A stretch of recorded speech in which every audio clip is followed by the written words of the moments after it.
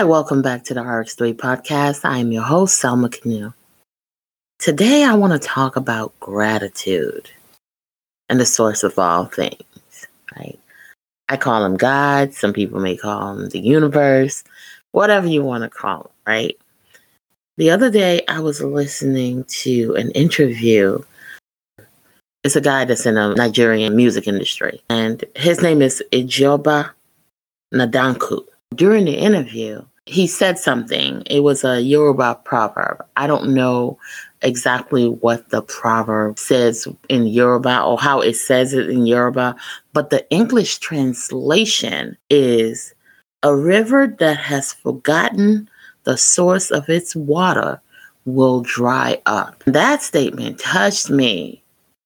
I was like, wow. You know, some of us, we wake up in the morning. We've taken it so much for granted. We don't even say thank you, God, for waking us up this morning.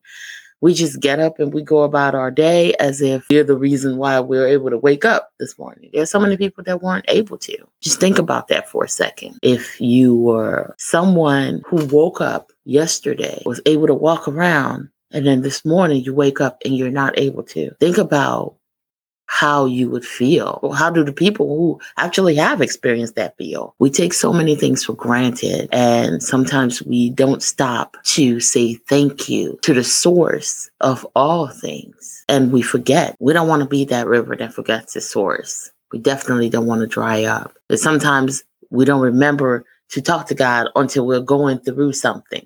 That's usually when you remember that you're a Christian, you're a Muslim, or you're a Jew. All of a sudden you're going to temple, or you're Buddhist, or you're Hindu. You don't do any of that. When you start going through stuff like, wait, you got to go and pray. Sometimes just a word of thank you is a prayer. It's enough. Just say thank you. It doesn't have to be some long drawn out prayer. You don't have to go to a church or a temple to connect with God. Just be honest and mean it and let it come from the heart. The spirit of gratitude brings so much into your life. You won't even realize it. But when you're grateful for what you have and where you are, more continues to just follow. That's pretty much what it is. So many people have read The Secret, right? And maybe you even watched the DVD, or you've heard of the law of attraction. Yeah, it's pretty much gratitude. Just be grateful. And when you really truly are grateful, everything else will follow. I have a friend who told me something a long time ago, years ago. It stuck with me. Everything she touches, I feel like pretty much blooms, right? She's living a great life. Great husband, great beautiful children.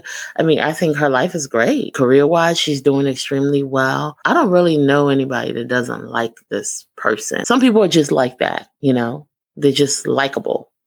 And she just happens to be one of those folks. I remember having a conversation with her years ago, and she told me, she said, you know what? Everything I've ever wanted in life, I think I've already gotten. Everything else is just a bonus. And I was like, wow, that is such an amazing thing to say. That's such an amazing place to be. Just be content with where you are. And you're like, I'm good. I don't need anything else. Yes, there are wants, but as far as need, what I cannot do without, I don't need anything else. That's an amazing thing to be able to say, and an amazing place to be. Not everybody's going to be able to get there, and not everybody's going to be able to get there overnight. But if we try, if we start by saying thank you and starting to realize that we are not doing all of this or achieving everything that we achieve by ourselves, and there's a greater source and greater power, I think that we'll be headed in the right direction. So until next time, I'm your host, Selma Canoe, and this is the RX3 podcast.